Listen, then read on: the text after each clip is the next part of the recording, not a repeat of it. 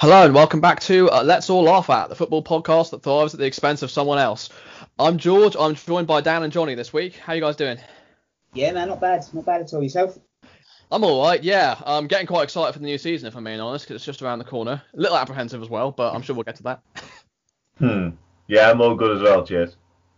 Yeah, awesome. So let's get started with the Charity Shield on Saturday. The first bit of, well, it's not technically competitive football, but I guess you could say Premier League football since the end of the season. And it was both of your sides, Arsenal and Liverpool, going head-to-head. Ended 1-1 after extra time, with Arsenal going through on penalties. So, yeah, what did the two of you make of it? I must admit, I was really impressed with Arsenal. I was thinking Liverpool would be too strong for us. I thought they'd be really up for it. But we dominated the game for large periods. I mean, when they scored, of course, they got back into the game and it got a little bit airy. But I thought, overall, we played really well. I thought we defended really well. I mean, El Neni, where's he been? Jesus Christ. It was unbelievable. But no, I was quite impressed. I mean, it's one of them things, isn't it, the Community Shield? If you win it, it's a nothing thing. But if you don't win it, that's like a mark-up for your season, isn't it? So I'm happy to win it, of course, it's a trophy. But I'm sure when we play Liverpool again, it might be a little bit different. Yeah, similar, obviously. Obviously not overly concerned that we didn't win it, because I went last year and we didn't win it then, and we had a decent season. So, yeah, to say the least. Doesn't really bother me, in truth. And especially this year, given the bizarre pre-season everyone's having, it was so much more of a friendly game this year, even than it has been previously. And I counted it a friendly anyway, but this year in particular, because I think we played 2 matches. I think Arsenal played 1. Yeah, yeah, a complete friendly. But yeah, it was a pretty even game. I felt like had the game been 10 minutes longer, we'd have probably scored. We were dominating by that point. We missed Trent Alexander-Arnold. We missed Jordan Henderson more, probably. Yeah, not overly concerned about it, if I'm honest. Looking forward to the season now, though. Oh, yeah, same here. Can't wait. Yeah, definitely can share that sentiment, as I've already said. Dan, a lot was made of, during the game, Neco Williams, I remember, was trending on Twitter at the time during the game. A lot was made of his performances. A lot of fans weren't that impressed. And then obviously there's been a lot of talk about Ryan Brewster as well. You know, so whether he'll go on loan, whether he'll stay for his place in the first team. Klopp definitely seems to rate him. So what would you say is the sort of situation where you are with the youth players at this point? Because you haven't made that many signings. So is it a case that you'll be relying more on them? And if you are, then how many of them can you actually see cementing their place this year? Yeah, that's a really interesting one. I think Neco Williams is going to be used as backup to Trent. There's no doubt about that. And he was poor on Saturday. There's no getting around that. But he has been really good prior to that as well when he's come in. He played a couple of games towards the back end of the season. He was actually really impressive. So one performance, I'm not going to be too critical. As for Brewster, he's actually definitely going to stay, I think, now. I think Klopp's basically said, because he wasn't sure. I think he's now said he's going to stay for the first half of the season at least, until January, and then we'll assess them. He's scored goals at every level he's played at. Obviously, he hasn't played at the top level yet, i.e. the Premier League, so we'll see, I suppose. But prior to now, he has scored all the time. He was top goal scorer in the Under-17s World Cup, and then he got 10 for Swansea, so yeah, it's promising. And generally, for the youth players, listen, none of them are going to cement the place as such, because they're going to be used as squad players in rotation, but I do think we're going to see a lot of like Curtis Jones and Neco Williams like as a backup to Trent, like I say. And I think we should keep Brewster because currently the only option we have when things aren't going to plan is Origi, who's worked in the past, but I would like us to keep Brewster just to have that backup option, if you like. But yeah, listen, the Neco Williams thing, like I'll refer back to, he wasn't very good, but so be it. You know what I mean? Yeah, it's. I mean, that's the thing with young players is sometimes it's a fine balance between looking at them and saying, well, they're young, they've still got to learn, and making sure that they're actually good enough as well. I mean, you look at the likes of Everton with Tom Davis, an academy graduate, and I know a lot of their fans aren't too satisfied with him, as we've talked about before on the show. When it comes to Brewster, I know he's been linked with a move to us and a couple other clubs. Pretty much everyone. I think us and Sheffield United were probably the strongest links. But apparently you were going to ask about 25 million, which we certainly can't afford, and I don't think there's I think the loan is the best we could hope for. But if Klopp wants to keep him, then I think the comparison to Origi is interesting, because I think that they're probably about the same sort of quality at this point in time. But obviously Brewster's much younger and has the potential to go on to do much more. So I think prioritising him over Origi is definitely the smart move, because you definitely got your uses out. As Liverpool fans, we've known about Brewster for a long time, coming up through the ranks, and he scored, like I said, like I referred to, a lot of goals. He had a really bad injury about 18 months ago now, which stopped his progress quite a lot. But up until that point, he was the next big thing. So it'd be interesting to see, if he gets a bit of game time, what he can do. But yeah, I'm glad we're keeping him anyway, just to see. Yeah, totally. I really like Brewster, I must admit. I mean, the penalty, he did a bit unlucky, because he hits it so well. I mean, if he keeps it down, it's a great penalty. He's just lucky, really. And I'm a massive fan of him, to be fair. And he'll be a star. I think he'll get a decent run of games at Liverpool. I hope he does, because we always like to see young players get a chance. And I like him. I mean, of course, I like him a little bit more when he missed a penalty, of course. But he's a good player. And I did feel for him. It took some balls to take the penalty as well. I know there's no fans there. I know it wasn't a massively competitive game. But as a sub, as a young lad, I'm not. How old is he? Is he only 19, 20? 20.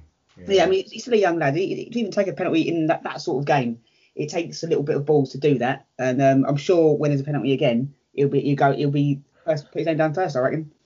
Yeah, definitely. I suppose putting a similar question to you, Johnny, particularly with the manager you have, Arteta, who's very much built around using youngsters a lot more. I mean, we saw the likes of Willock, Reece Nelson, obviously Saka has started again. He's hit the ground running. Eddie Nketiah started. Can you see? I mean, from the Arsenal perspective, what's the youth perspective in Arsenal like? Well, I mean, our youngsters have played really well. I mean, Bukayo Saka has been unbelievable. I'm delighted to have him, to be honest. And Maitland-Niles as well. He's still only a young lad. He's only 22. I mean, Willock has impressed me a lot. He gets a lot of stick from Arsenal fans, but then again, every player in an Arsenal shirt gets stick from an Arsenal fan. Especially on this show. Real weird bunch, honestly, us Arsenal fans. I mean, Nketiah was trending on Twitter as well on Saturday, and people were slagging him off. And he didn't play fantastically well, but he didn't play awfully. I thought he had that one chance, it was a good save as well, to be fair. Yeah, well. It's looking bright at Arsenal, the youngsters, I must admit. I mean, if you talk about Martinelli, I know he's not through the academy, Martinelli, but we've got a lot of young youngsters. That sounds silly to say, doesn't it? No, I think the future's bright, and Arteta, he's not afraid to throw these young players in, and you look at the players like your Mesut Ozils, who I still don't know what he's doing. I thought it was funny, his tweet the other day, Mesut Ozil, it was 7 years since he signed, and he'd do it all over again. With Wenger, yeah. I mean, is he writing his own tweets or someone else doing it for him? Because it doesn't make any sense. But I'd say the future's bright at Arsenal. I love Arteta, what he's doing. He's transformed a few players that were probably not good enough under Emery. Maitland-Niles, I think we're going to keep him now. Hopefully, because I think Bellerin is off to PSG by all accounts.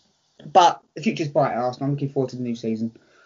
Yeah, because of course you had a bid rejected by Wolves for Maitland-Niles reportedly. So yeah, it would be. There's definitely. I like him personally. I mean, there was talk if there was a potential Zaha deal, then a lot of fans wanted Maitland-Niles to come the other way, not on loan, because then we wouldn't be able to sign him. But he is definitely a good player. So in contrast to Dan, who's not too worried about his start to the season, given that it's a friendly. On the opposite side, are you more encouraged by this? Yeah, of course. I mean, I know it wasn't a massively competitive game, but I like what Arteta's doing is getting that winning mentality. Win every game. It doesn't matter if it's a friendly. It doesn't matter. Just go along and win it and play football. And I was a little bit worried on Saturday. I was thinking, Liverpool will be up for this, but I thought we kind of carried on where we left off against Chelsea in the final, the FA Cup final, and I thought we played really well. Without Aubameyang, of course, I don't know where we'd be. I think we'd be in League Two without him, to be honest. But I thought we played really well. And Arteta, he's always shouting on the touchline.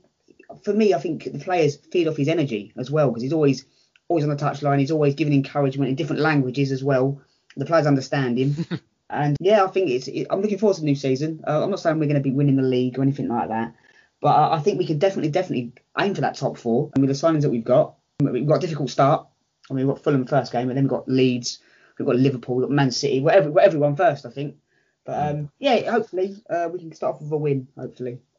Yeah. So segueing into that, obviously there's not too much big news this week, so the best place to segue into is transfers. And we talked about Arsenal last week and about Gabriel. They finally confirmed by the club after all this time. And also talks of Ceballos coming back on loan from Real Madrid. Oh yeah, I mean Ceballos, it took him a while to get into the groove at Arsenal, a bit of his sideways passing, but towards the end, after the lockdown, he really came into his own, and he was integral to us winning the FA Cup, and played really well. Delighted to have him if he comes back. And obviously Gabriel, I must admit, I don't know much about him. Hopefully he's better than the other Gabriel we got a few years ago, because he was terrible. I remember him. He was bad, yeah. Yeah, he was terrible. Oh, that was terrible. Gives me nightmares, that does. But yeah, Gabriel, I mean, he's only young as well, but he looks okay. You can watch YouTube, can't you? You can see videos of these players. But YouTube has this amazing talent of making every player look good on YouTube. I look good on YouTube, to be honest. Yeah, I mean, he's going to be okay, hopefully. Back four, he's looking better. I mean, if you had Maitland-Niles, Saliba, Gabriel, and Tierney, that's not a bad back four. It's better than Mustafi. Even Mustafi, to be fair, he's improved. But yeah, if we can get Aubameyang next, just get him to sign that new deal. I'll be a very, very happy Arsenal fan. It'll be great business if we can get that done. Yeah, I mean the Bellerin one is a bit of a weird one, isn't it? Because the PSG thing, because he was one of your more highly rated players for a long time, and then just sort of petered out at the end. So yeah, he did. I think he's had that bad injury, didn't he? And he's lost that yard of pace, I think. He was rapid, wasn't he, for a while? He was so quick, it was unbelievable. He did 3-4 yards, and he could still catch him. That injury, I think it might slow him down a little bit. And if he goes to PSG, I think he'll tear it up out there, because it's not the best league in the world, and I think he'll be amazing. I'll be glad to see him go, because he's been Arsenal for so long. He's only 25, but if they give us a ridiculous offer like 25-30 million, you can't really turn that down.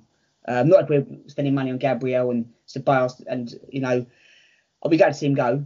But Maitland-Niles is coming to his own, hasn't he? Do you think he'll play right back then, Maitland-Niles? I think that's where he's going to be. I think so. I think that's what he wants to be. I know he was playing as a right winger. He plays all over the place, anyway, really.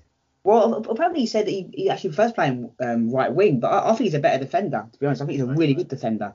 But I mean, hopefully he can nail that spot down. But I'm a massive fan of Maitland-Niles. I'm really happy he got called up for the England squad as well. It can be quite detrimental, can't it? When you play loads of positions, because no one quite knows where you play. Yeah, it can almost act as a bad thing. It's good that you're versatile, but for so long, at some point, you've got to nail down one spot. Yeah, absolutely. It's kind of like a Theo Walcott, really. Because he wanted to be a winger or wanted to be a striker, or whatever. But he always played out on the wing because of his pace, and he'd play on the wing. But he kind of. I think that's the reason why Walcott wasn't as high a goal scorer for Arsenal as he probably should have been. He was played in the wrong position, and he was always offside as well. You did the same with Oxlade-Chamberlain as well. They had him at right wing back for a while. Yeah, exactly. I mean, and these boys, they'll play anywhere for the manager, but I think some of them are too nice. I believe. I think they want to make the manager happy and help the team out. But really, they should be like, I don't want to play here because that's not my natural position. But if you want to play for these top clubs, you'll play anywhere, won't you? Yeah, I mean, we might as well touch on that, because since the last podcast, Gareth Southgate has very much made us look like mugs. Both Jack Grealish and Conor Cody being called up to England alongside Maitland-Niles, as he said. I think he listened, to be honest. I think he's like, these boys up there talking about. And one of the 4 listens on Spotify, I think it was Gareth Southgate. Yeah. It was. Yeah, absolutely. Yeah, well, it's definitely good to see them up, and hopefully, I mean, it's one thing getting called up, but hopefully they actually get some minutes as well, because then they might actually get repeated calls up, because I think they do deserve it. But yeah, as for Liverpool, Dan, it's gone quite quiet on your end. I mean, the Thiago stuff has died down a bit, although there is definitely still reported interest, apparently. It has died down in one sense, but in another sense, it's really escalated. So the actual Thiago to Liverpool links have subdued a little bit, but the Gini Wijnaldum to Barcelona links have escalated. Yeah. And it's those links that make the Thiago deal more possible in a roundabout sort of way. Mm-hmm. So obviously they're both central midfielders, and in a lot of ways do half a similar job. And there's a lot of talk when the Thiago stuff started that Wijnaldum would have to make way for that deal to happen, and not only monetary wise but also in a positional sense. And that looks like it could potentially be happening. So obviously Koeman's gone in at Barca, and he wants the reunion the Dutch reunion with Wijnaldum. So Wijnaldum, in his last year of his contract as well with Liverpool, could be on his way to the new camp, which would give us, because Liverpool, as good as we've been for the past however long it is, still only really, we have to sell players to buy players, it seems. So we are looking, it looks like we're going to sell Wijnaldum potentially before we have the money to buy Thiago.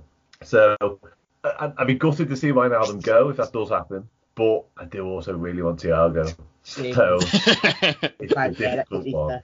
If there's one player that can make Liverpool even better, it's definitely Thiago. He can play. I mean, Wijnaldum, if you're a Newcastle fan, you must feel sick. Thinking, how can he go? How can be so bad for us? Then go join Liverpool, play really well, and then go Barcelona. I know. Well, what was it last year? Wijnaldum and Sissoko both playing in the Champions League final. It's just mental. Oh, crazy. It's weird on Wijnaldum because he's kind of restricted in what he can do for Liverpool. I said on here before, we don't let him play what seems to be his natural game because when he goes away for Holland, he scores goals. And he doesn't really do that. One game we let him bomb forward against Barcelona. He scored, but we never let him do that generally. But I agree with Thiago. As much as I think he's similar to Wijnaldum, he's got a range of passing that Wijnaldum doesn't have. So it's quite exciting. Yeah, definitely. Your opinion. I want your opinion on Naby Keita because he played quite well. He played quite badly on Saturday. I think he's got all talent in the world, Naby Keita, but he hasn't really set the world alight, has he? Yet, Liverpool. Not at all. No, we expected a lot, but do you know what? I think the expectations were partly because we signed him a year before we got him. Yeah, that's probably it. Yeah. Yeah. So we were all really excited for his arrival. Like normally you have like a week to wait, when the rumours start, but we had like a year to wait for him. So it was so heightened by the time he got here. And he has struggled at times, but also he's done some really good things. Yeah. And he was a lot better. He wasn't great on Saturday, but he was a lot better after the lockdown. Yeah. Without the crowds. So I'm expecting him to have a big role actually this year, to be honest. Yeah, he can play. Because he carries the ball forward. Yeah, he's a good player to be fair. I mean, he can shoot as well. That's the thing. For Leipzig, he was. I do think he scored a lot of goals. Yeah, I think he'll improve it. I do think he'll improve this season, no doubt. Yeah, I do. I think this will be a big year for him, to be honest, because he was poor. He was poor last season, no doubt about it, on the main. So. But yeah, I'm quite excited to see how he does, to be honest. I think he'll have much more of an influential role. Mm. Yeah, hopefully it's a good run of games that can get him back to that form. But it is a weird one with the Wijnaldum thing, like you said, because I think most Liverpool fans probably would take Thiago over Wijnaldum if you offered it to them. But at the same time, it's not strictly an upgrade either. But I also think, like you say, it would be more beneficial for him because when he's at Holland, he does score and he's playing under the same manager. So it is a move that makes sense for all parties. So, I mean, we've seen that a lot this window where it was quite slow to begin with and all of a sudden one player moves and then it's a domino effect. We've seen that throughout the last week especially. So that'll probably happen with Liverpool as well. I can see that being the case, to be honest. And also, Klopp spoke the other day, and this window's so prolonged, and it's such a weird closed season that we're involved in. Klopp essentially hinted at potentially more arrivals. Normally, we get business done quite quickly, but everything's so strange this year. I wouldn't be surprised if we left it later than normal. Yeah, for sure. So, yeah, I suppose moving on to my club, Crystal Palace, we've had we had a busy week and not so busy week at the same time. There's been a lot of talk around us. The main one has been Conor Gallagher on loan from Chelsea. Hasn't been announced yet, but is due to. I think it's a combination of, number one, Chelsea want to tie him down to a new contract. He's out of contract at the end of the season. And also he's away with the England under 23s, so under 21s, whichever one it is. So we can't film an announcement or anything like that like we normally do. So I imagine once all that's done, he'll be announced. I mean, I'm seeing reliable reports saying it's happened. That's good enough for me. I don't see any reason not to believe it. We've had a bunch more rumours as well. There's one that's just come out today about Brazilian forward Evan Nilsson. Can't pretend I know who he is. I haven't even watched any YouTube clips of him, so because it's only just broke today. But CPFC Brazil, the Palace Brazilian account, because apparently there is one, seems to rate him quite highly. Apparently the deal would be that he'll be loaned back to his club Fluminense for the coming season, so he can. I think that's a smart move. Let him develop a bit more because he's clearly a long-term signing, and apparently he won't be able to get a work permit until after then as well. So because apparently there's a deal with the deal that the Premier League are trying to make with the FA. It will enable, obviously because of the whole Brexit thing, it will enable clubs from outside, players from outside the EU to become a lot more affordable, and we're very much factoring that into our transfer strategy. We were trying to establish a whole new network in South America, and this is a result of that. Obviously, we had the keeper Lucas Perry from Sao Paulo on loan a while back, but that we didn't end up keeping him in the end. But that was very much the start of it. And then the whole just before the show came on as well, the whole Alex Sorloth scenario, which we talked about before. Yeah. There's the whole situation with Leipzig. Apparently, he's now come out and said he wants to leave for Leipzig, which obviously Trabzonspor, the president says he has no intention of letting that happen. So watch this space. This is going to be an interesting transfer, I think. I mean, I can't see them. They're under no obligation to let him go, and we have to pay a substantial fee to get him back, in my opinion. So I don't know what the difference is. I think we'll probably only make a slight profit on it anyways, but I don't know. The whole thing's so ridiculous, but we'll have to see how that one unfolds.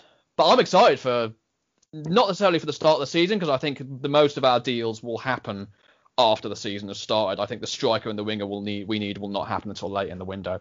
But I'm excited with how we're making moves, in that we're focusing more on youngsters, obviously the likes of Eze and Ferguson that have already joined. It's encouraging to see, and that with this South American network as well, even if it doesn't work out that well, it is forward thinking. And I think given time, there's a lot of talent out there, as we all know. So, I mean, this new forward, I mean, apparently the City Group will link with him as well, which if that's true, then, you'd like to think he's a decent player. Yeah, well, I'll tell you, Evan Nilsson, whatever his name is. His stats, last season, he scored 15 goals in 12 games for the under 20s. So that's not a bad stat, that. I mean, I think he's made like 24 senior appearances in his whole career and has scored 9 goals, which is just less than 1 and 3, which for a 20-year-old isn't bad. No, not bad at all. I think with Brazilians now, though, like I'm sure, like when you two were growing up, when you go, this Brazilian is the next Ronaldo, you're like, oh, I'm excited. But now, because Brazilians they are still good, don't get me wrong, but sometimes they're more like a Julio Baptista sometimes, and they're not very good. I mean, we've had a few duff ones over the years, Brazilians. Oh, God. The Nilsson, remember him? Oh, he was he could be the next Rivaldo. Oh, Rivaldo's half cousin, I think. It was awful, absolutely woeful. But yeah, I mean, Brazil, they do have some amazing talent out there. It's just finding them, isn't it? That's the problem. Yeah, I mean, you've had your fair share of Brazilians over the years, haven't you, Dan? A couple, yeah, we had a couple. Like not as bad as that, I don't think. The ones you just mentioned. Fabio Aurelio was one of our worst, but he was also a legend, so I don't mind him. Julio Baptista, anything he done was score 4 at Anfield. That's what he does. He scores 4 against us. Hang on a minute, yeah. Yeah. Your bad players have a habit of scoring 4 against us. I know. Even Arshavin done that. Arshavin, yeah, that was what I was thinking of. I still remember that game. What an unbelievable game that was. I mean, I watched the highlights on YouTube a couple of weeks ago, in the whole 90 minutes, and Arshavin, even though he scored 4 goals that game, he was absolutely atrocious. He couldn't pass. It was awful. And every time shot went in, it was terrible. John, speaking about your young lads with goal scoring records, there's a young kid at Arsenal who's on his way out, that Balogun. Yeah. His goal scoring record in the junior level is ridiculous. I know. I must admit, I don't know much about him, but I know that a lot of the Arsenal scouts that have now been sacked or whatever, they're not very happy to be going. No. I must admit, I don't know much about him apart from he scores a lot of goals. Yeah, a lot of goals. He scored like over a goal a game in the under-18s Premier League, as they call it. I did a thing on him today, and he's off to one of the Premier League clubs by the looks of it, like a mid to low table. But he has scored some serious goals, like. Yeah, I mean, he's only young as well. He's only 19, 20, so he scores goals. Just think, unfortunately, I mean, I'd love to keep him. I'd love to keep youngsters from the academy, but I think with our choices up front, that's it. Yeah. I mean, it wasn't if Aubameyang stays, of course, but even Nketiah and Martinelli, is he going to get that much game time? Yeah, and he's probably 19, but he wants to be playing football, doesn't he? Yeah, and fair play to him. I mean, I respect that, because some youngsters and players, they'll go, well, I could just stay here and earn money and play for Arsenal. Where he wants to go, do you know what? I want to go and prove myself, and fair play to the lad if he does that. And by all accounts, he's an absolute star. So hopefully. Yeah, I'm sure he'll go to Chelsea and we'll sign him in about 50 years' time. Well, if he's a young player going to Chelsea, I doubt he'll do that well there, given their history. And they'll put Liverpool in a few years' time, yeah. Yeah, I mean, there's increasing confidence that Aubameyang is going to sign a new deal, I think. So I think a loan away would probably be the best move for him. Yeah, I mean, and with Aubameyang, I mean, if someone was to come in for him, and he'd have gone by now, wouldn't he? Surely, because the season's only You'd around. imagine so, yeah. Whoever wants him would come and get him now, so he can train with the squad, and they can blend him in. But the longer it goes on, the more I think. I mean, by the sources I've got, it's a done deal. They're waiting for it to announce it. But knowing Arsenal the way I do, we won't announce it until the first game of the season. That's what we like. I don't know why we've announced things so late. But Aubameyang's got to stay. Without him, as I said earlier, I think last season, without his goals, we'd have finished 17th. I think, something silly like that. Yeah. Well, so moving on. I mean, we can't go a show nowadays without talking about the biggest transfer story, I guess you could say, of even though it's only been 2 shows since it happened, but the biggest transfer story of the window by far, the whole Messi saga, particularly as you weren't here to talk about it before, Dan. Apparently he has a release clause of, you ready for this, 700 million euros. Well, I mean, to be fair, that's not how much. I mean, it's a case of if that money is paid, they have to accept the offer. Yeah. It's not that that's the minimum price it has to start at. But you'd like to think they probably wouldn't listen to anything less than that, even if Messi is forcing to leave. But yeah, Dan, since you haven't had a chance to talk about it yet, I mean, do you have any thoughts on the whole scenario? God, yeah. Where do you start, really? I'd like to start by saying he is the best footballer I've ever seen, and on from that, I can't see him leaving the club at all. I can't see him leaving Barcelona. That's partly because he's been there forever.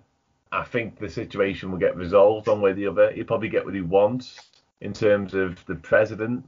He'll get the guy he wants in. Unfortunately, there's been talk of him. There's been talk of him seeing out the end of this window. Yeah. The end of this next season, and then he'll get his move. And then he'll get his move free, obviously. But by then, I mean, it sounds absolutely mental to say, because the fella, like I've already mentioned, is the best I've ever seen and can do things with football that, I've not seen before. But by the end of the season, he's going to be 34, I imagine, pushing 35. And 34 in June. Yeah. Yeah, do you really want to be signing him at that point? I mean, probably for like the commercial value, but in terms of football, certainly if you're a Premier League club, do you actually want to sign someone at that age then? Probably not. If you're going to get him, it would be now for like 1 and maybe 2 seasons worth. If he's going to go anywhere, it's going to be City, which pains me to say, but it will be, because they're the only ones who can afford and would be willing to afford them ridiculous wages and transfer fee, etc. So yeah, I don't think he'll leave. Hand on heart, I don't think he'll go. I think it'll be resolved without him having to go anywhere, because Barcelona aren't going to let him go for free like he wanted to right now. They're going to make someone pay probably 700 million, which no one, even City, won't do that, I don't think. Do you think they'll take 700 million and £1? I'm waiting for the ridiculous Arsenal offer. I saw a tweet or something like that Arsenal had offered him 20 million plus Ainsley Maitland-Niles or Reece Nelson or something like that. It was like, that made me laugh. He's versatile. Yeah, I mean, obviously there's the whole Guardiola link with City as well, which needs no explanation. I think with the Messi thing will be, I mean, Johnny mentioned that you didn't think he was going to leave. I didn't agree with it at the time, but I think as it's gone on more, I think I am leaning more towards that. I think it'll be one of those situations where it just drags throughout the whole window, and it will eventually be there'll be a non-resolution, or like a resolution in principle to leave afterwards. I don't know. Yeah, sorry, Dan. With Messi as well, like, because if he actually wants to leave, he doesn't class himself as a Barcelona player anymore. It'll be interesting when fans go back to the new camp. What he'll get? Will he still get? Will he get booed? And that could change the whole thing, couldn't it? Because if he goes playing there, I imagine they'll still love him. Yeah, because they love him, don't they? Yeah, no, it would be strange if he gets booed. Imagine that. If you pardon the pun, it's a very messy situation, regardless of whether he stays or not. Because the fact is, it looks like he wanted to go right now, and that's not good. That is not a good situation. So I do think it'll get resolved and he'll stay. He might just see out this season and then leave. But the whole thing isn't good. Isn't not a good look for a club like Barcelona as well. It's really poor. Yeah, I mean, it almost reminds me of a certain Wilfried Zaha, the situation where the whole thing goes on. Maybe he'll officially hand in a transfer request on the last day or something. And I mean, will he stay this year? Well, the problem, I mean, it's clearly wants to. We've discussed before on the show. He clearly wants to leave, but I can't see anyone actually coming in and paying the money we want. I think probably the best thing would be to sign a new contract that has a reduced release clause, Right. So that, he is still 27 years old, so he is coming into his prime. So he has still got a couple of years left in him for him to get his move. But I think the thing as well is he doesn't want, unless he's to get Champions League, he doesn't want to leave London if he can afford it. So there's so many little things that have to go right for him to leave, and I just can't see them all being met this year, particularly with the price. Does Easy or Eze not play in the same position as him? He plays more of as an inside left player. Like, he starts out wide and then sort of cuts in, whereas Zaha likes to stay out wide and whip the ball in, and sometimes cut in from when he actually scores. But Eze's more like a number 10 winger hybrid. Right. Yeah. Okay. Yeah. So, I've seen bits of both. Obviously, probably a lot more of Zaha. But from my recollection, they just seem very similar footballers to me. They're very similar style. Yeah, they're very tricky. They're very naturally talented, and I think they will get. I'm glad they'll get at least a season, or at least half a season, to link up together, because I think they could do. I think Eze will benefit a lot from Zaha as well. I think he can learn a lot from him. Yeah. So. Yeah. Well, with Eze, I've seen he's a decent player as well, and I think because he's got a lot of talent. Do you think it might bring Zaha down a peg or two? Actually, I'm not the best player right now. I better shut my mouth a little bit here, because I'm good, but maybe I'm not. This new kid, he's actually quite decent, so I better. Well, it depends. I don't think he'll. Well, I say hit the ground running. I think he'll still do well, but I don't think he'll quite be Zaha standard straight away. I think it will take him a bit of time to adapt to the surroundings, but. I get what you're saying. I think if he does do well enough, Zaha might think that, might encourage him to do better, because I think ultimately, if we want to sell him, we've got to get him back to his best that he was before this season, because this season has been poor by his standards. I think we can all agree on that. Wasn't he this year, Zaha? Well, I think the main problem is we've lost so many of our other attacking threats, the likes of Batshuayi, Loftus-Cheek, and the ones that we do have, like Andros Townsend, have just dipped so much in this season. And I think because he's our only attacking threat, defenders just pile 4 players on him and mark him out of the game, and that's how they beat us a lot of times. Southampton did the exact same thing when they came to Selhurst, and then it works. So that's ultimately why he hasn't done as well as he had before. But I think he will do better this season, because now they've got that extra threat to worry about in Eze, where you think you've dealt with one and the other comes around the corner. So I think that will help. Definitely, yeah, definitely a threat. Them two. Zaha always worries me whenever we play Palace, because you can do something out of nothing, and Eze seems similar. Yeah. Yeah, hopefully. What I'm hoping is that. First of all, I hope the football will improve, because it's no coincidence that the football's gone downhill since Loftus-Cheek left, because Roy hasn't had a player like that since he left, that extra creativity in the middle of the park, and I think Eze will provide that. And I think that the comments he's made suggests that he wants him to play, he wants him to give him the freedom of that part of the pitch and just let him do his own thing, even if he starts him out wide, which is really encouraging, because that's what he needs. And the other thing as well is that I think I hope it just gets some excitement back into the club as a whole, both on the pitch and for the fans and stuff, because I think he is a very exciting player, and him and Zaha together could be exactly what we need for at least a season while we look at finding a replacement. So yeah, apart from that, the transfer window has definitely exploded. Just to name some deals that have happened today. Van der Beek is the big one for Man United, joining Ajax for 40 million euros. Slightly less high profile, Matty Cash joining that's Villa from Forest, which I think is a decent signing.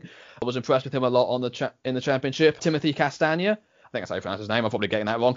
To Leicester from Atalanta, right back. So not quite Chilwell replacement yet, but I'm sure they'll have him. I forget who the one they've got lined up is. I forget his name. But yeah, I'm sure he'll be confirmed soon, because they've still got about 25 million left from him, still got about half the money. So, and the weird one, I don't know if any of you have this nominated as the Let's All Laugh At for yours. If it is, I'm sorry, I'm spoiling it. But the whole Dejan Garner situation with West Ham. It's due to have a medical at West Brom tomorrow for a deal rising to £18 million. So it might not even reach that. Probably won't even reach that. I just think it's insane. I watched him a lot at West Brom last year. I thought he was really impressive. I thought he is similar to Eze.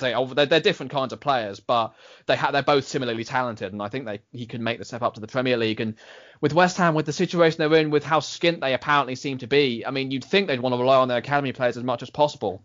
And I know they've been linked with Ben Rama, but as good as he is, and I think he would do well in the Premier League, if you've got a wing already at the club, I mean, they're going to be a net loss, because if he's going to cost them at least 20 million, I mean, the whole thing just smacks of dodgy business dealings to me. I know Will Salthouse, the agent, has been involved at Palace a lot in the past, and is now getting involved with the people at West Ham. It's just a crazy situation. West Ham. I mean, I go West Ham quite a lot with my stepdad, and they're a passionate bunch, West Ham, and and the board, they're a bit of a joke themselves. I mean, they've been in is it 4 years they've been there now, the new stadium? Is it 3-4 years? It's something like that, isn't it? 2016 they moved in, yeah, so it'll be 4 years. 4 years, and they was like, we need to move into this stadium to kick on, and sign decent players. And now I'm sure you know what that sounds like, don't you? Yeah, and then they come out with a statement saying, we need to invest in our youth so we can stay up. And you would have one of your star academy. It doesn't make any sense to me. If I was a West Ham fan, I know a few of them, and there's a few West Ham forums on Facebook, and they are fuming, and rightly so as well, because he's a talent, and West Ham were very lucky to stay up last season. Let's be honest.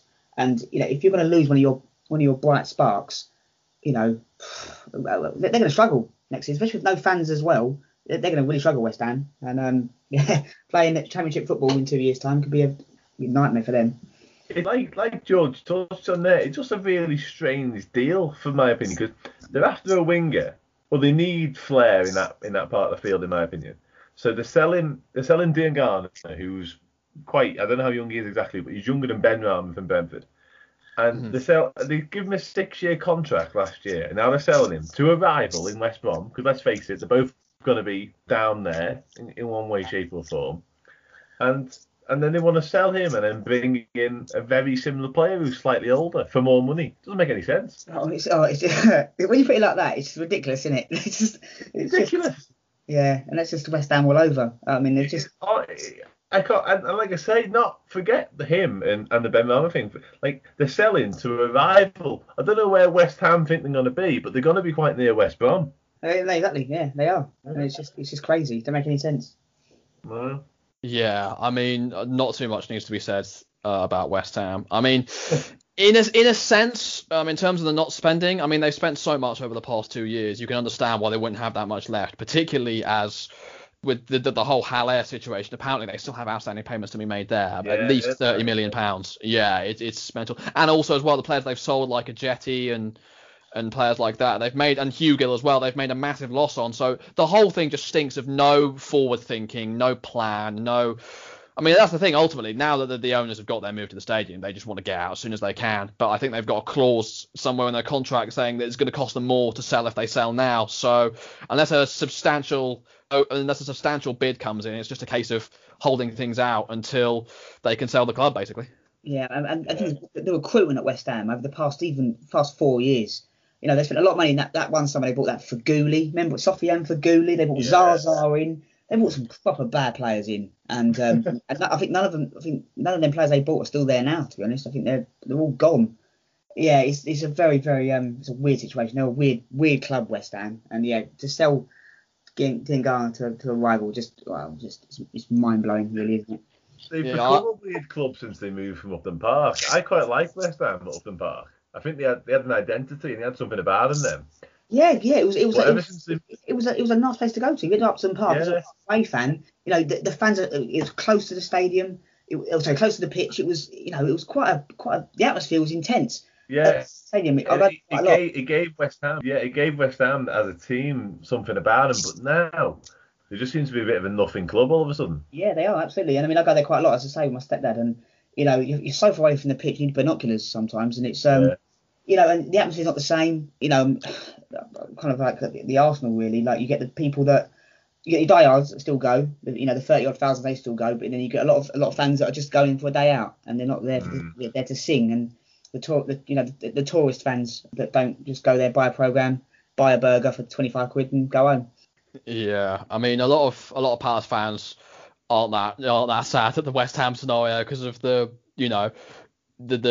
why I say the rivalry, but like the fights found on social media. I can't say I'm one of them. I don't like seeing any club being run like that, especially when I know what that's like the past couple of windows, us not signing players. So I know exactly how it feels, and it's not nice waking up every day and going online, checking your club news and just seeing it progressively getting worse and worse. It's never nice. Yeah. Newcastle and West Ham are in a competition. Who could be the biggest joke? I think they're both. I think one week it's like, no, it's your turn. You can do it this week, and then next week we'll do it. Well, Newcastle look like they might. I mean, they're apparently talking to Fraser. They might be selling Ryan Fraser soon on a free, which I know he had a bad end at Bournemouth, but I still think on a free transfer it's a decent signing. And also Callum Wilson as well. Apparently Matt Ritchie might be going the other way. So they look like they might be doing some at least somewhat positive business. Yeah, definitely. Yeah. Shame we don't have Andrew on to talk about that, but I'm sure he could shed some light on how much worse his club is than West Ham, as everyone seems to have a worse club. But yeah, before we move on, Dan, word on your new signing, Van der Beek? Oh, yeah. Very good, yeah. You had me for a second. I thought we'd announced Thiago then. Yeah, I mean, Just for a second.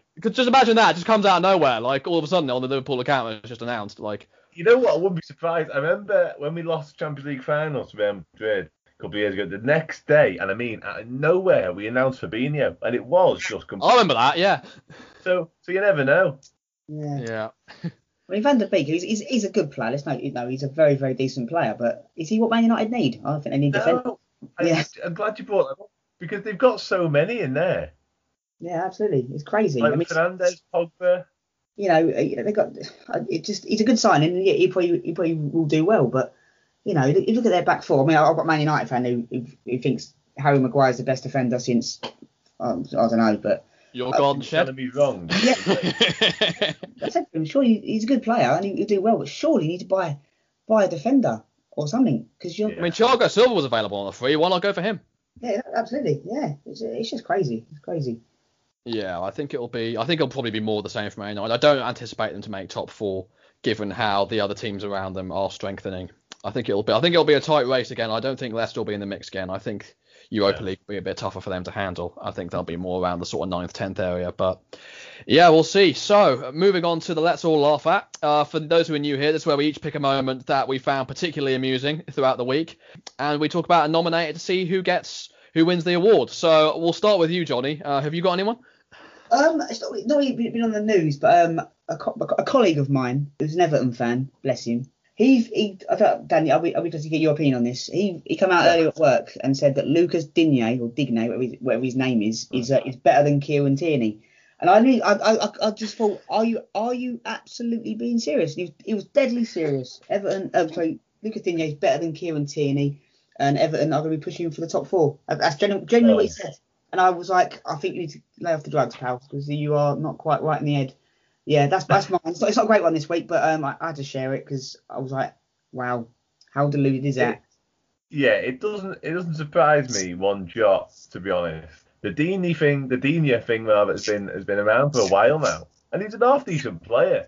And I think when Everton get a half decent player, they kind of have to blow him up to the highest possible height, because I've heard him compared to Robertson, and I've heard him called the best left back in the Premier League before, let alone anyone else. He said as well. Yeah, he said that. Yeah, he's best left back in the league, and I was like, yeah, wow. So it doesn't surprise me, and the top four thing is just nuts, really, isn't it?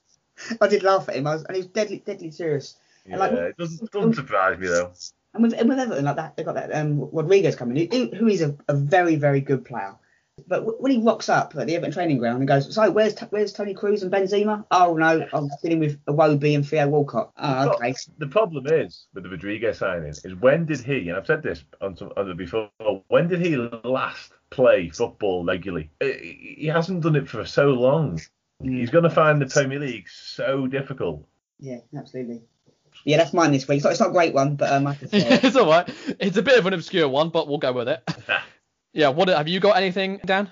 Mine is an old favourite of ours on here, and we've already touched on the topic loosely, but yeah, I think I know this is going. It's just bringing it back up. It's Jim White. Yep. What's he done now? Jim White today was talking about the West Ham and Grady Diangana situation, and he basically spent an hour defending his mates David Gold and Sullivan, and basically telling West Ham fans to lay off him and to get behind the club, the players, the owners, etc. And obviously, as you can imagine, the West Ham fans were fuming with him. And I've seen quite a lot of high-profile people on Twitter having a go at him as well. But he was ranting on TalkSport today to tell West Ham fans to leave the owners alone. It was outrageous to watch or listen to, rather. It was unbelievable. Oh, he's something else, isn't he, Jim White? He's wow. It's just another case. He's so out of touch with everything. He's telling the fans who spend the money to go and watch West Ham to not have an opinion, essentially. Yeah. What can you say?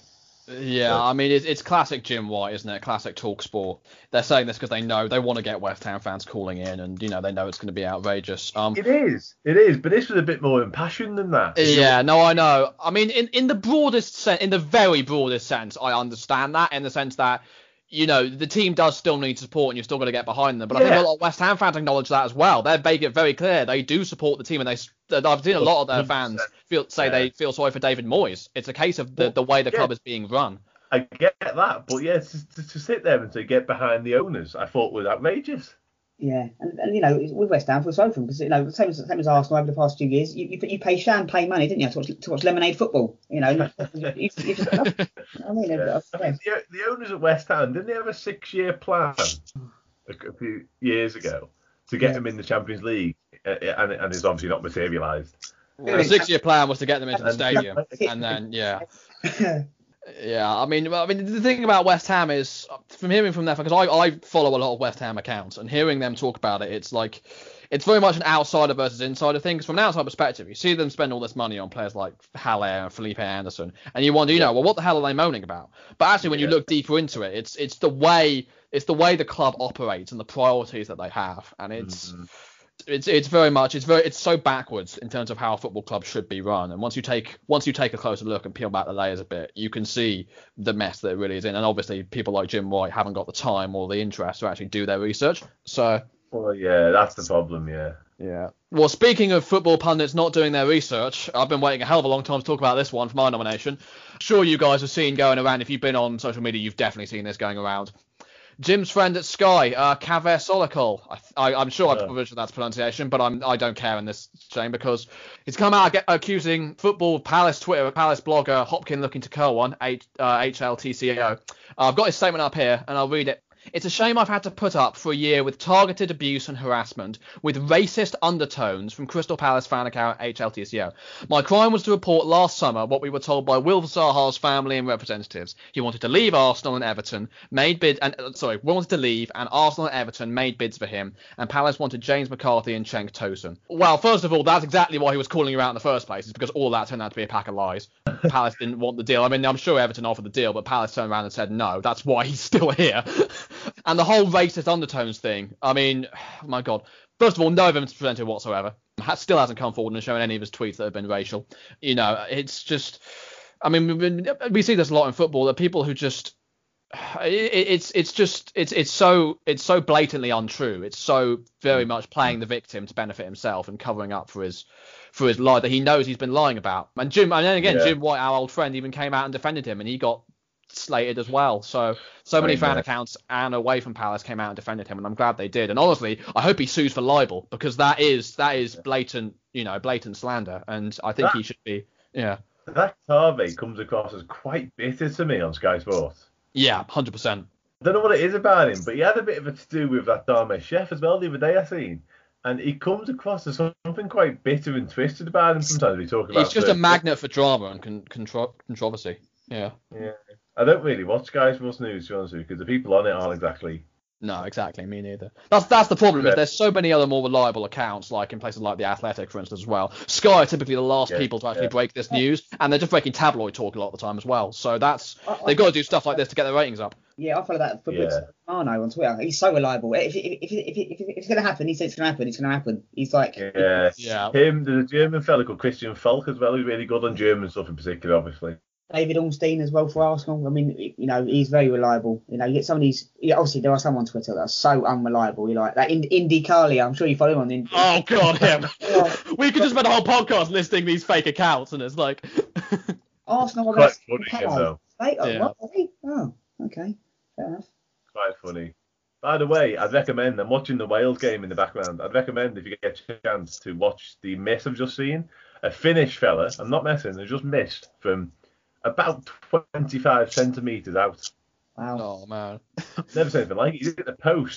We're talking Scott Dan levels of bad for Chelsea. Much worse. Probably worse wow. than it wasn't Timu Pukki, I know that. I don't know who it was, but it wasn't Pukki. I'm going to get that up now because I have to see that. Yeah. Another one I've just thought of, my Les will laugh at. It wasn't from this week. You might remember it. It was Paul Ince, funnily enough. It was about the David Silva statue outside the Etihad. And he said, you don't see teams like Arsenal having Thierry. Oh, Oh, yeah. Are you serious? I'm saying, them statues I see every game. Who are they? Is that Nicholas Shamak? I don't know. I heard that. Felt that. I was like, God, you've been to the Emirates, mate. You not. What are you talking about? Yeah. Bless him. Oh man, yeah, I saw that. I just thought like, I've been to the Emirates once, and I didn't even walk past the statues. I went straight to the away end. I mean, even I know that they're there. I mean, it's Henri and who's the other one? You got Henri, you got Bergkamp, Tony Adams, and Herbert Chapman. Okay. And Julia Baptista. Yeah, Julia Baptista. Yeah. Oh, God. Yeah, excellent. I mean, we haven't got any statues outside Selhurst, unfortunately, because we haven't owned the land for so long, and I don't think that's going to look likely at any point. But there's certainly people. I mean, the one that's been thrown about a lot is Julian Speroni, the new stand as well being named after him. I think that he's such a, not just in, I think he holds the record for the most clean sheets at the club, and has just been such a lovely guy. Owns a restaurant in the area as well, so he's very much still a part of the Palace family. I've got a question on that.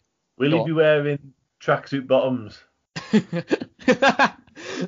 going back to Gamal Kiwali now. Yeah, that was him. Yeah, that was him. Did he play in goal against Liverpool? Was that Kiwali as well last year? He did, yeah. He was in the game at the Anfield, the 4-3. I said in that game if Guaita had been fit, we would have won that game. Yeah, that was a mad game, wasn't it? I mean, that first goal we scored was... Was that Speroni, was it? That was Speroni, yeah. He made that mistake. Yeah. But I mean, to be fair, Wayne Hennessy makes this every single week, and he kept a clean sheet against Spurs in the FA Cup the next week, so I don't hold it against him at all. Wales, yeah. Yeah, I mean that first goal that we scored with Andros Townsend was unbelievable. About 20 passes or something. That's like easily the least Roy Hodgson goal we've ever scored, and it was at Liverpool. Like you haven't lost at home since we beat you there back in 2017, ironically. And we go back playing like that. It was unbelievable. Yeah. Tilt, a question for you, because a friend of mine on Facebook earlier, he's got a signed Wilfried Zaha away shirt with Black Lives Matter on the back. It looks really smart, but yeah. Is he the best player ever to play for Crystal Palace? Because that's what he said. He said the best player to ever wear a Palace shirt. And I just want to get your opinion on that. Because is he? Like, I mean, of all the players that have ever played for Palace, including Antonio Lombardo, who was awesome, is he the best player ever? Well, we haven't had too many world class. We haven't had too many class players, to be fair. So I don't blame him for saying that. I think he certainly has to be in my lifetime. I mean, Antonio Lombardo was slightly before my time, so I can't include him. But I think when you compare, I mean, again, when he's up against the likes of Lombardo and Ian Wright as well, I think it's got to be between one of those three. But I think that I don't really swing either way on that one, to be honest. I can understand why people are saying it, and there's obviously a lot of the younger fans are saying it, particularly who haven't experienced the older players. But at the same time, it is a very bold claim, so I don't really want to comment either way on that one. But he is certainly the best Palace player in modern era, I think, and it'll be a big shame to see him go, even if you can argue that we've got to move on from there. But yeah, getting this back on topic, of the three that we've nominated, which one? I think it's close between mine and Dan's. I'm not sure which one I want to go for. So Johnny, what do you think? Jim White's such a he's something else, isn't he? I think as a fan, I'm not a West Ham fan, but if you said that about Arsenal, I'd be livid. So I'd have to go for Jim White. I think because it's just an outrageous thing to say. I think that's let's all laugh at him, but it's all kind of. But yeah, I'd vote for that. I mean, the Kobe Solikov one if he's lied, then he can be sued, couldn't he, for liable? If he's lied. Yeah, I hope he is, because I mean, ultimately it's a money thing. He's got so much more money than. I mean, Dan's only been recently able to, because he's raising his kids as well. He's only just been able to start doing this full time because of his Patreon donations. So I hope it'll probably have to be crowdfunded, and I hope it is if he wants to go down that route, because in a few weeks' time or a couple of months' time, if he does go to court and what have you, and he has to pay, then you could do this, and it definitely be less will laugh at Kobe Solikov because he lost his claim. But for me, I think he's got to be the Jim White, because it's just an outrageous thing to say. Well, I don't even know how he gets airtime anymore. Jim White, he's a dinosaur. Well, it's the second time he's won this award, so good on him. Possibly the biggest honour of his life. Okay, excellent. So yeah, that's about all we've got time for. Thanks for listening to this episode. Be sure to drop us a like and a follow, whatever platform you're on. You can find us on YouTube and Spotify at Let's All Laugh at a Football Podcast, as well as Twitter at LALA_podcast. Be sure to check out Dan's work on Last Word on Sport and Extra Time Talk and Read Liverpool. Be sure to check out Life's a Pitch. Check out our social media, links in the description as always. Thanks to Dan and Johnny for joining me. Thanks for listening, and we'll see you guys next time. Take care.